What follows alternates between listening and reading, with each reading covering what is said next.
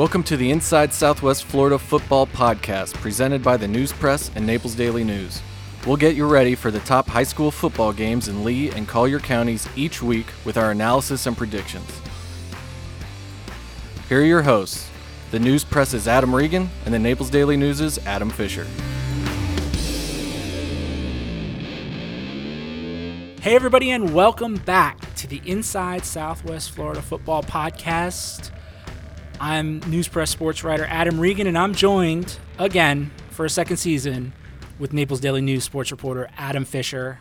Fisher, how are you, man? I am so good. I'm sitting across the table from my best friend in the whole wide world, Adam Regan. Of course, next to us is our producer extraordinaire, Andrea Melendez, back for season 2. And if we're in this beautiful podcasting studio at the News Press in beautiful downtown Fort Myers, it must be football season. I'm looking forward to it. Exactly, and you said we're best friends. I mean, football season, we are best friends, and It's then true. we kind of go on a break for a little bit. You know, like any good couple, you need some time apart to yourself, you know, and that's understandable. Maybe some time to see other best friends, but, you know, it's August, and we're best friends till December. Indeed. So I think in order to get into this particular season, we got to go over what we missed while we were gone after that devastating loss for Naples to Miami Northwestern in the state semifinal. What happened after that? News of the day. You reported it first. Naples Daily News, News Press. The South Gulf Officials Association looks like they're going to strike, and we may not have football in Lee County for the foreseeable future. Well, that is the word. You're right. And it feels exciting to have some breaking news on the podcast. Like, this just happened late last night. The state's talking about it today as we record. But, yeah, South Gulf Football Officials Association voted not to register with the FHSAA this season. They're upset with the amount of pay they get per game. Now, the SGFOA, as they are shortenly called, is the only official association in Lee County. So if they don't work, football games up here do not get covered.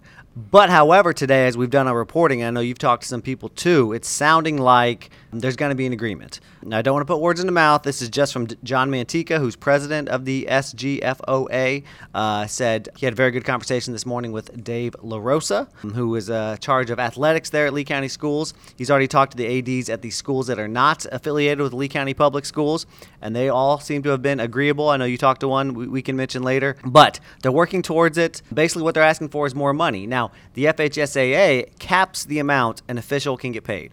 A football official working an FHSAA game can only get $65 a game. The FHSAA does that just to make sure that all officials are paid the same across the state, and that a county like Lee County that only has one officials group, that one officials group can't hold that county hostage and say, we want $500 a game. However, there are other ways to get around that maximum. Schools can pay different fees and such like that. I have a question for you. Yes, sir. Did the South Gulf Officials Association, did they not have a contract in place?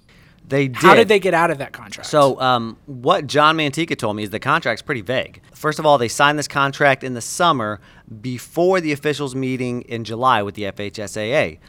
At that meeting, the FHSAA told them we will not have any pay raises in 2019-2020. They didn't know that when they signed the contract, but what Mantica told me is that the contract is vague. It actually doesn't have any dollar figures in there. All the contract says is we're going to cover your games. Like, we are contracted to cover your games.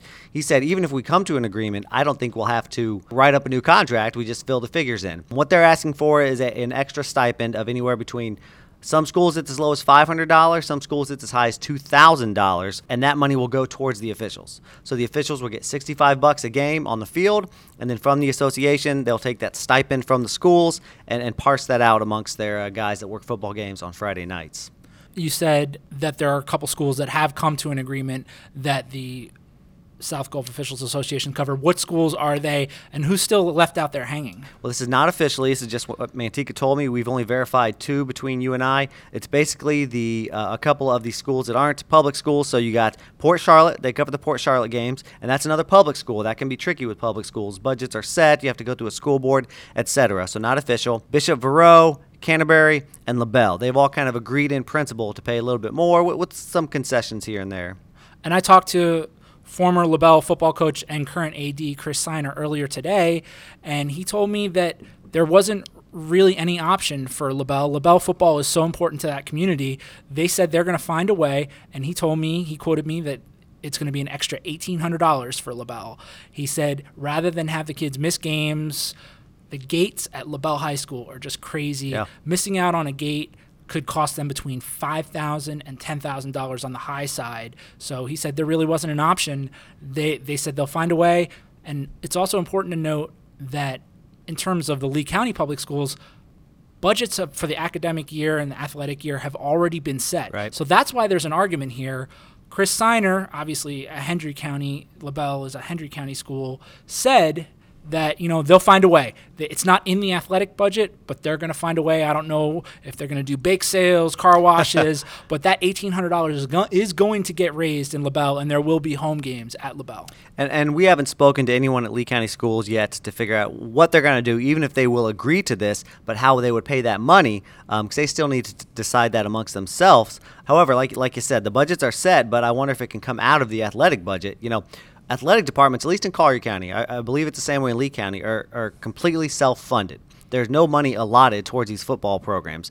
All the money spent on athletics, except for travel and things like that, comes out of the money raised by sports. Football is the only team that makes money. So as you said, LaBelle comes up with $5,000 each game. That goes towards buying new uniforms for the cross-country team and paying coaches, and certain things. So these are very big. And as you said, no other options. The Naples officials have said they will not work Lee County games, and they will not work games that are moved to Collier County. So if the Lee officials don't work, no football gets played. Indeed. And on a bigger scale, on a state scale, what else is going on around the state with officials? Because this has been an issue that's been festering for quite some time. You and I have both done reporting on it in years past. Obviously, to this level where there might be a strike, we haven't worked on something like that. But are there other officials associations that are thinking about going the same route as the South Gulf? So there is talk, our USA Today Florida Network, we've been kind of in conversations with sports reporters around the state. The only association I've heard of that does plan to strike is the it's Palm Beach County. I can't remember the exact, letters of their name, but the East Coast Football Officials Association based in Palm Beach County. Got a message from Broward County today. It was in the Sun Sentinel that they have talked about striking, but instead they're going to go ahead and play. Collier has said they will go ahead and play this year with the, trust in the FHSAA, who says the FHSAA has promised that they will address this in the offseason. It won't be a minor change, a $5 raise like it has been. It'll be significant. But it doesn't seem like they're going to budge this year. Doesn't sound like it, and that's why the Lee County officials have found a way to go around that FHSAA maximum. Let's share with you that other states, they do get a lot more to officiate games. In Florida's neighboring states, Mississippi, Alabama, Georgia, all of them get $100 per game at least. Florida, of the 10 southeastern states I could find, Florida's the lowest at $65. Now, Kyle Niblett of the FHSAA pointed out to me today, in fact, he specifically said that is a unfair comparison because schools here pay a larger administrative fee to these officials associations, where in Alabama, they pay their officials $100 a game, but each school only pays like $35 a year in administrative fees, whereas Lee County schools are paying $300 a year right now in administration fees. What do you think the impact of missing games will be?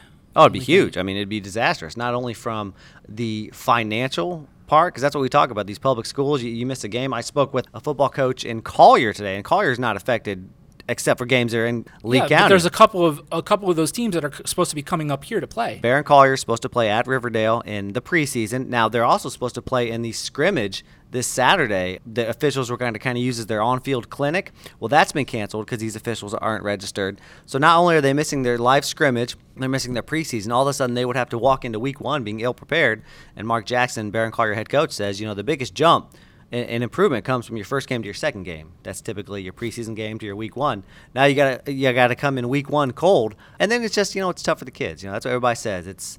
No one said it's unfair to the kids, but just that it's kind of sad that they may miss time. But again, I've heard from people I've talked to that it sounds like some things are moving, and we should see football by August 16th, the preseason. And in looking through social media, I wanted to know what the coaches thought about the whole official things, because they're in a similar situation in terms of pay. The state of Florida does not pay its high school football coaches very much compared to other states, and right up there in Georgia. Yep. Texas, obviously, because the two groups, the coaches and the officials, are in the kind of similar situations with low pay, I feel like the coaches are using this situation with the officials to kind of highlight their issue as well. So I think that this coaches pay situation could come to the surface as well. It could. I haven't heard too much about that. I've heard a lot of support from coaches for the officials. Now, maybe that's in their back pocket. That's why, because they're not getting paid as much. But they are getting paid more. But, however, it's for a long season. Coaching stipends, like $6,000, whereas official gets $1,000. There's $6,000 in Collier County. The Lee County coaches just got a raise, and they're about the head coaches are about $4,600. Really? Yeah, it's a lot easier to go down. That's why a lot of coaches want to go coach in Collier County, and a lot of coaches want to go coach up in Georgia. I was going to say, we've seen this. I mean, a Collier County guy, Pete Fomenai, goes up to Georgia, where it's rumored they pay coaches six figures just to coach, not to be a teacher, not to teach driver's ed or PE. Sam Dollar leaves, heads out to Oklahoma. Going home and great, but Bill Kramer even said he's going to a place where they take football seriously, and that includes how they pay their coaches. So yeah, that could be an issue coming up here in the next year or so. Indeed. Well, that's about all we have on that issue right now. Make sure to go to news-press.com and naplesnews.com for reporting from Adam Fisher on this ongoing situation. And Adam Regan. Adam Regan's been helping out, guys. I'll be doing a little bit on it too. Both of us agree that hopefully this gets resolved. Yeah, and I think it will be. As I said, I wasn't so confident last night. It was pretty grim. These guys were staunchly opposed. But now I hear some optimism. So we still have, 10 days to work this out. And when we come back from break, we're going to discuss some more issues that have been going on while we were away.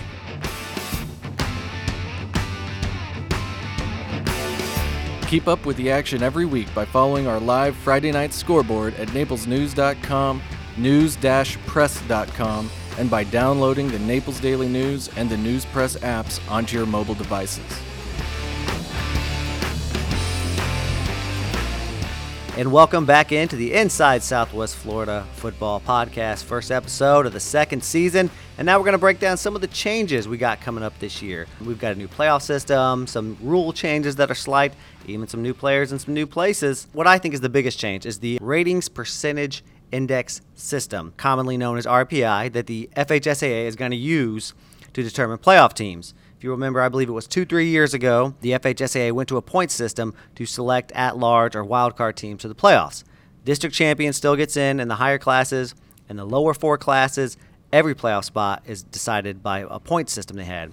Last one was a little convoluted. It depended, they broke teams into categories and based on record.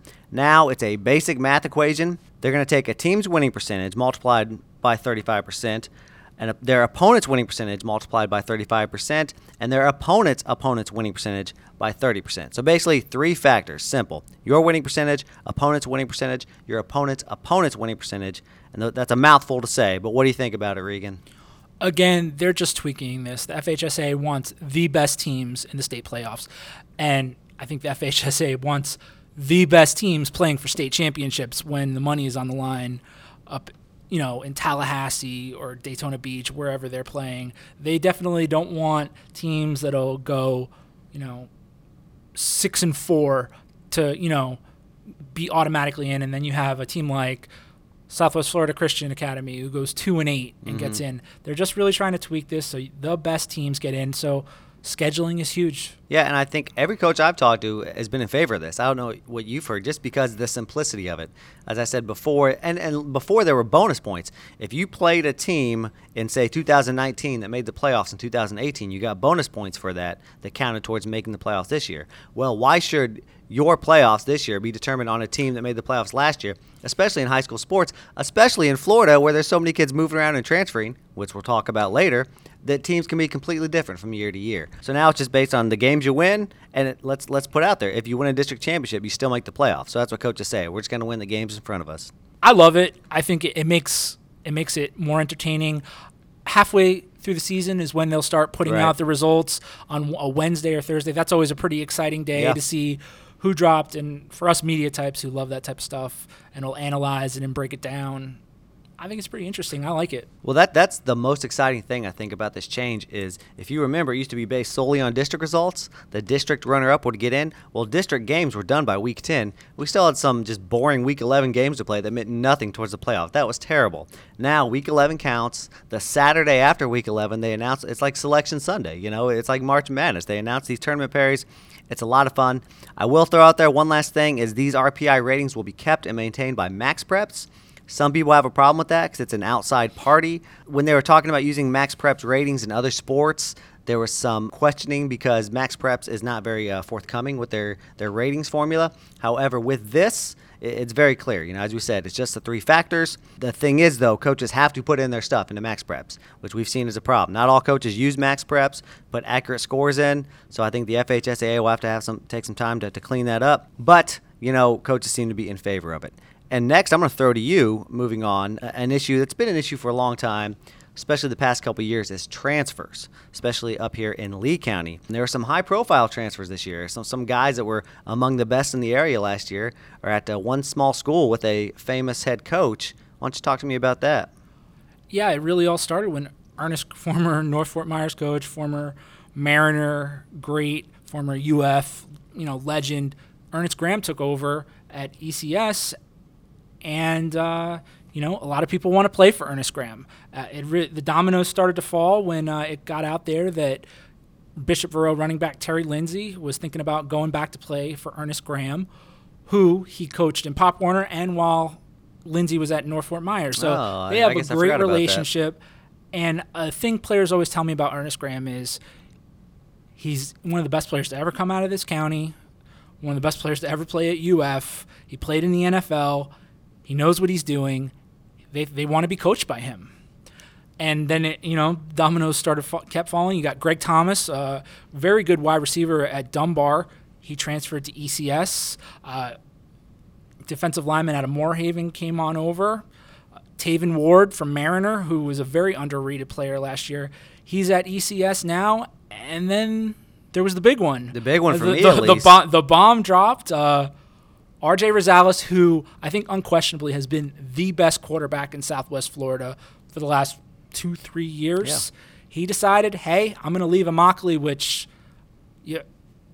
leaving Immokalee, I can't believe he did it, but he's at ECS right now. He's got some real good players to throw to, and they're going to be a force to be reckoned with. That turned a lot of heads in Collier because, as I said, I think the transfer rules are a little looser in Lee County. It's tougher to transfer in Collier, at least public school to public school, because there are limited spots open for transfer students. So I can recall a couple guys going from Collier County to Lee County, but no major stars like RJ. RJ committed to Army, 5,000 passing yards the past few years, and he's an Immokalee guy, born and raised in Immokalee, which is a football town, and they love their football stars.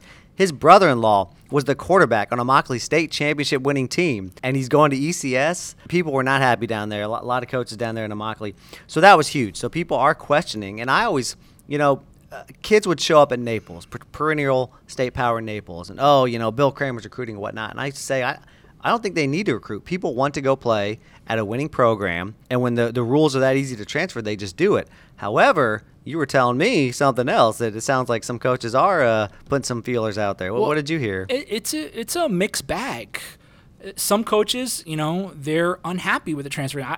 I don't think the Bishop Verot staff was very happy with Terry Lindsay transferring, and I forgot to mention Jaden Brown, the wide receiver, the leading wide receiver at Bishop Verot, transferred, as well as Giancarlo Duplessis, who's pretty good defensive player. They weren't happy that their guys left, and they got into a little bit of a Twitter war. So did the Immokalee coaches. Yeah. But in that Twitter war, you have coaches coming to Ernest Graham's defense saying, "Hey, Bishop Verot, you brought Terry Lindsay in last year. That's true. They brought in Malik Curtis from South Fort Myers this year. Yeah. It happens on both sides of the track. You lose guys and you gain guys." And a lot of coaches chimed in and said, hey, transferring's been happening in Southwest Florida for years, particularly in Lee County. Ernest Graham even told me, other schools wanted him to play for their school, and I get it. That's not the big deal. Right. Yes, having a talent like R.J. Rosales transfer to ECS, that's going to be news no matter what. What I think people are implying is that there's recruiting happening, and I'm not saying anybody's doing it, But there are coaches that have thrown that thing out there. Southwest Florida Christian Academy dropped ECS from their schedule. And then really at Lee County Media Days, I started asking every single coach the question about the transferring situation. And one particular instance that kind of really escalated things was Willis May, the new coach at South Fort Myers High School. And he's talking about how he came from Broward County, where it's an epidemic over there. There's recruiting. St. Thomas Aquinas just got busted in March for recruiting and stuff like that. And there's two of the best quarterbacks in Collier County are at St. Thomas Aquinas now. So yeah, and he was talking about over there, and he said it's starting to happen over here. He's starting to see the same signs. And then he said there are coaches calling my guys. Wow. He didn't accuse anyone, but he said there are coaches calling my guys. So, and I was very shocked that he said that. Yeah. We're live streaming this press conference. So I asked the players at South Fort Myers who were sitting with him at the media day table, I said, hey, how many of you guys have been called by another coach and asked to come to their school? 3 of them raised their hands. Wow. So I think the issue is recruiting, and the FHSA is ahead of the curve on this. They have made harsher penalties for recruiting. For instance, at St. Thomas Aquinas, there's a $5,000 fine involved. A coach who is caught recruiting, and by I mean caught, there's evidence like text messages, Twitter DMs. And can I say that's the thing that people say to me, oh, you got to do a story on this. You got to do a story on ECS recruiting. Well, unless someone comes to me with physical evidence that a coach has approached them and said, come play football at my school, that's the only way to prove it. You know what I mean? We had 10 years ago, there was a kid named Breon Brown in Collier County, best running back, shows up at Naples. His brother said he was recruited.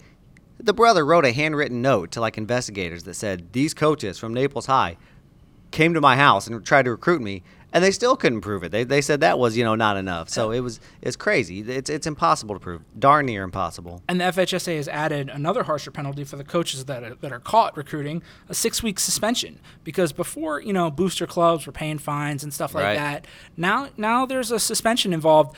And the FHSA made it clear that if you have clear evidence, like I said, text messages, Twitter DMs, stuff like that, you can turn it in anonymously. So what I'm saying is, if you're upset that you think coaches are recruiting, get some hard evidence and turn them in.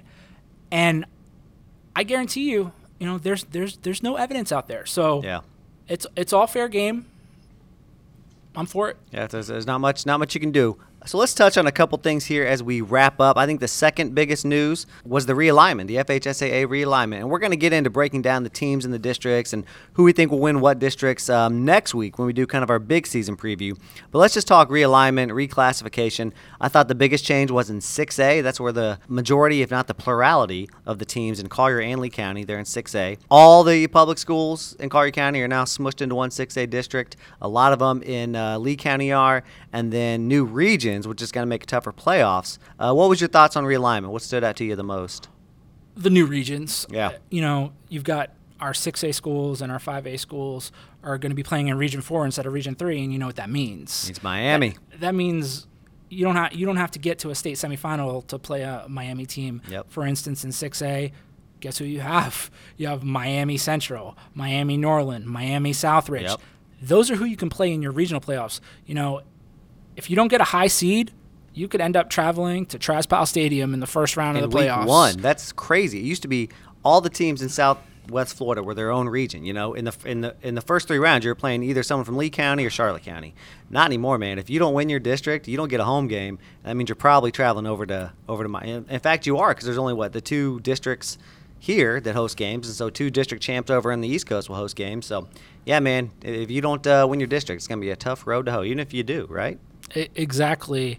And that's in 6A. And then 5A, they got tough teams over there too. So we'll break all those down next week. Another thing that I find most interesting, probably more than most people, I don't know why this intrigues me so much. I like schedule talk. Season is starting earlier than normal this year. Final day of the regular season is November 1st.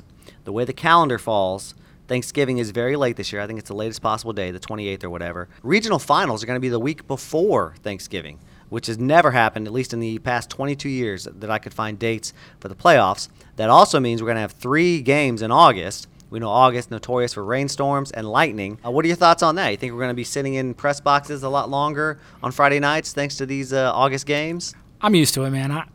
It's going to happen. Yeah. We're going to have games canceled. We're going to have games played at 10 a.m. on Saturday.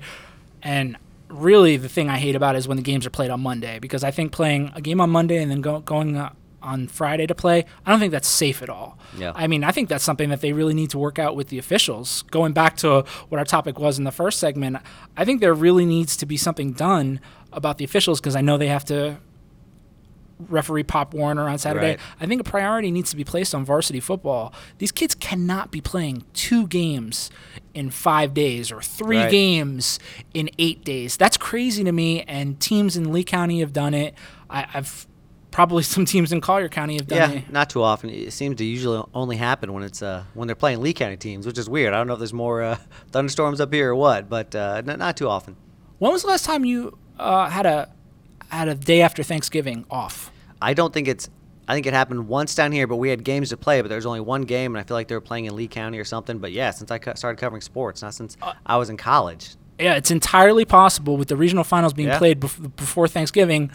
We might be done with football season And before Thanksgiving. Going back to the previous topic, that the regions are so much tougher, it's going to be darn near impossible for a local team, I think, to win a regional championship. Naples has won 3 out of the past 4, but to do that, they're going to have to beat Miami Central to move on to the state semifinals and get to those, state semifinals after Thanksgiving. So, man, this might be we might be able to enjoy our Turkey Day a little bit better this year. Well, and as someone who's lived, away from their family for Yeah. my entire sports writing career for 12 years, I've never actually spent a Thanksgiving at home with my family. I haven't either. I'm not rooting for that. I love my family. I'm not rooting for that. I think I'd rather be covering football the day after Thanksgiving, but it would be an interesting change. Well, my sister's already coming down, so I'll be hanging with them either way, whether I'm working or not. So. We'll see if Naples High is playing in a state semifinal or that week. Myers. Who knows? So that'll do it for this week, guys. Thank you so much for coming back with us. We're so excited to be here. We're going to be here every week, dropping these podcasts every Wednesday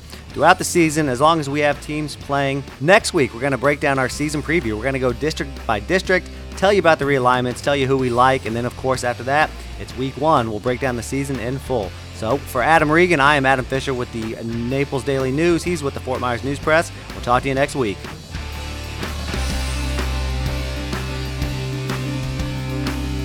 Thanks for listening. Remember, the Inside Southwest Florida Football podcast will be available for download to get you ready for the coming week's games.